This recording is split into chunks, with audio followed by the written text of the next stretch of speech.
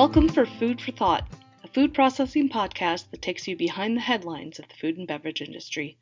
I'm your host, Erin Hallstrom. With me today are Food Processing Editor-in-Chief Dave Fusaro and Senior Editor Pam Dimitrakakis. Let's get started. What a time to be in the food and beverage industry. We've got a worldwide pandemic that's impacting people's health, the labor market, the economy, the supply chain, and more recently, societal issues have taken a more prominent role in how brands respond to their consumers. Let's first talk about COVID. We've covered the coronavirus in a lot of the magazine and the website, but there's obviously so much more to this virus we don't know. Tell me, both of you, what effect do you think the pandemic is having on the food and beverage industry so far? Well, the biggest and most obvious and most terrible effect is that its workers are getting sick and dying. According to the latest figures by the Food and Environment Reporting Network, there have been more than 30,000 meat and poultry plant workers who have suffered COVID-19, and more than 3,000 workers in other sorts of food processing plants. And the death toll has gone to more than 100 for meat plant workers and a dozen for workers in other kinds of food plants. And those are just the cases that we know about. Like everything else about COVID, those numbers are probably resulting in underreporting. And that obviously has a devastating and horrible effect on the industry because people are literally afraid to come to work. According to one poll I saw this morning, some 40% of food industry executives say that their staff is openly fearful of returning to work and getting sick. Something like that has to affect morale. It has to affect absenteeism, and it's just going to have a bad effect on efficiency in general, and not to mention that the industry in some cases is getting something of a black eye, especially when it comes to meat and poultry. There have been instances where meat plants have been the center of infection for their cities, their counties, even entire chunks of states. This is an industry that had been kind of sketchy in terms of how it was viewed with how it treats its workers. This isn't doing it any favor. So yes, it's a big mess, and it's obviously something that's devastated the food industry in particular as much as it has the country and the world as a whole, and there's just no getting around that. Yeah, definitely. Dave, what are your thoughts on this? Well, consumer behavior has been interesting, to say the least, and well chronicled, too. But I think the $1 million question, the $500 billion question, is whether this is merely temporary behavior, and shoppers will go right back to their previous habits when this is all over, or if this will become the new way of shopping. Now, there are a couple of This is in my last sentence, and this behavior in general meant cooking at home, and for most people that meant simplicity, comfort foods and tried and true staples, frozen foods, and things that could be cooked quickly and easily, because after all, you got your kids home and they're running all over the place too. Nothing too exotic or too complicated to make. Now, once the stress of the situation and even some supply chain shortages are over, will shoppers continue to buy boxed macaroni and cheese and ice cream, or will they go back to trying exotic ethnic foods and other complex dishes that require a lot of ingredients and a lot of prep? You talked about, Dave, in your comment about the new way or new ways of looking or thinking of things, and I'm wondering what new methods or technologies do you think food and beverage companies have maybe been more ready to accept as a result of COVID, and some of the new, best practices around workplace facing issues or what have you? I want to step on our plant operations specialist's toes on this, but automation, I'm sure he's going to mention it, so I'll get off that topic relatively quickly. I think this might be a nice push for more automation, taking people out of, at least the line work. But also, I've seen some architecture and engineering firms talking very excitedly about new designs for food plants that work in more distance between workers and more, sanitation steps. And this is for both new plants and to retrofit existing ones. Okay. If it's okay with you, Aaron, I'd kind of like to turn that question around or turn it inside out or whatever and talk about a technology that is or was being abandoned as a result of the COVID crisis, and that is automatic ordering. Grocery stores, especially the big chains, years ago worked out these terrific automatic ordering and replenishment systems that depended on algorithms that in turn were fed by shopper data. So it was very easy, at least in theory, to see what was about to run out, what was selling well, and be able to order directly from the distributor or even the manufacturer in some cases. However, when COVID struck, people's buying patterns completely changed. I won't go into detail on that because it's kind of a familiar story, but the point is that the automatic ordering and replenishment algorithms no longer worked. So grocery store managers, regional managers, etc., their wholesalers, they had to actually do their jobs the old-fashioned way. Get out, see what people were ordering, and then try to negotiate replenishments. And because the demand was so distorted with certain products going way up in popularity and others down, it was a challenge for the manufacturers to try to keep up with those changes in demand and actually make more of the products that all of a sudden people wanted more of.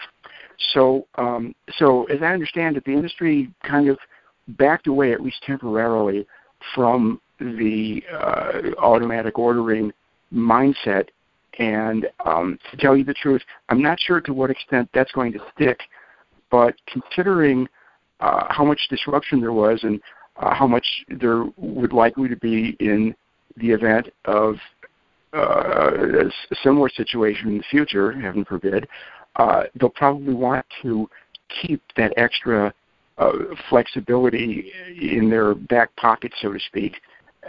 So we might see an evolution of how things move along the supply chain from manufacturer to retailer to allow more flexibility and be able to accommodate situations like this better. It almost sounds like that adage of everything old is new again. Mm-hmm. It kind of is. You've got guys going around with clipboards instead of just pressing a few buttons on the keyboard. Yeah. It's, retro, but make it safe. So after, I think everyone's heard of we're flattening the curve, we're doing, once the data gets to a point where the new normal becomes normal, what effects do you both think are likely to linger on post-pandemic? Well, for me, I think what I mentioned earlier about consumer behavior, will it go back to the way people were shopping pre-pandemic, or, will this have a permanent effect on going back to comfort foods and simple things and more meal preparation at home? Now, the other thing is I think it'd be interesting to see if any of these new direct-to-consumer efforts succeed. Several processors are trying that approach in newer, bigger ways. Frito-Lay is giving it a really big try. And just today it was announced that Constellation Brands, the liquor company, bought Empathy Wines, and in part because Empathy has a good direct-to-consumer wine selling effort. Mm-hmm. And we talked earlier, Pan talked earlier about the meat industry getting a black eye. People talk about, will cruise ships ever fully recover? Will the airlines ever fully recover? I worry that the meat industry might never fully recover. I mean, they're doing great now because of the whole comfort food situation, but meat companies were first looked at as heroes, I think, for keeping the supply of hamburgers and pork chops, coming into the grocery stores. But then they became hotspots for the COVID virus. And people started hearing about how horrible it is to work in them. There's cold, damp, crowded conditions in those plants. And then as the plants shut down, farm animals were being euthanized because they couldn't be slaughtered in time. Farmers were dumping milk that couldn't be processed. And add to that long-running stories about animal cruelty and farm animals' contribution to global warming and other environmental concerns, and how inefficient animals are at producing a pound of protein.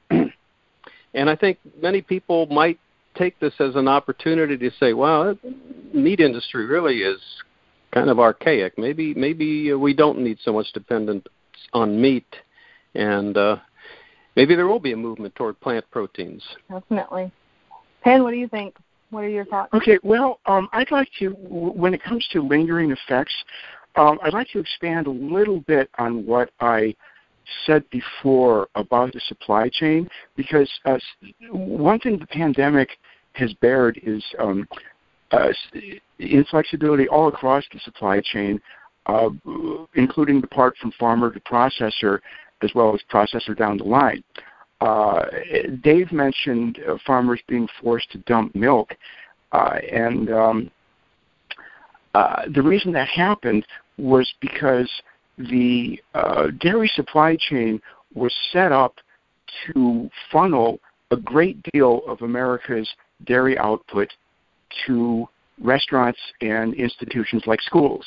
Think of half pints of milk for kids' lunches. Think of all the cheese that gets used for pizza and cheeseburgers and so on.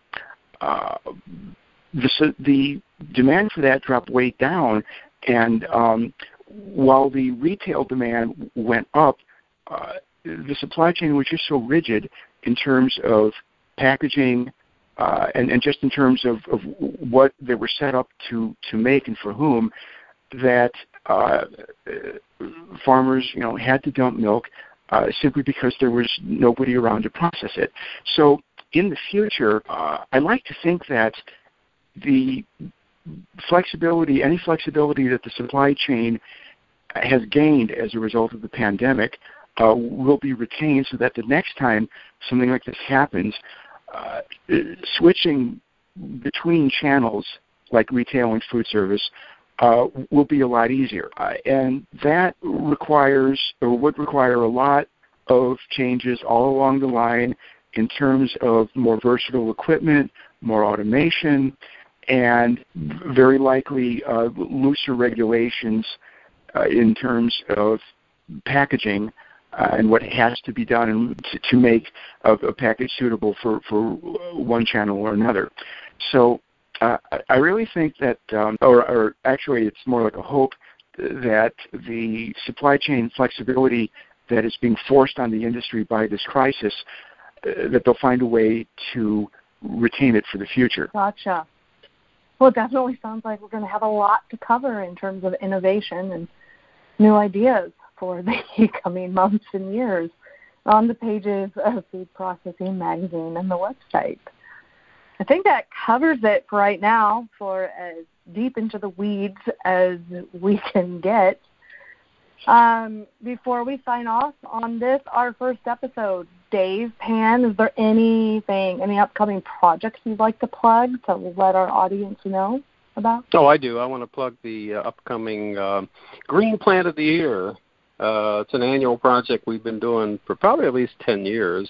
I can't give you all the specifications, but I think you get what it is. A sustainable plant. It has to be new, or whatever renovations were done on it, less than 3 years old. So there's a long list of considerations, but I think you get the point. Just email me at dfusaro@putman.net. All right. Pan, do you have anything yet? I am starting to work on our entrepreneurs coverage for the September issue. So if you are a food processor who is, if you are a food entrepreneur, or if you know of one who you think would be a good candidate, then shoot me an email at candy@putnam.net. Well, thank you so much both for joining me today. And for everyone else listening out there, thank you so much for being a part of our first episode.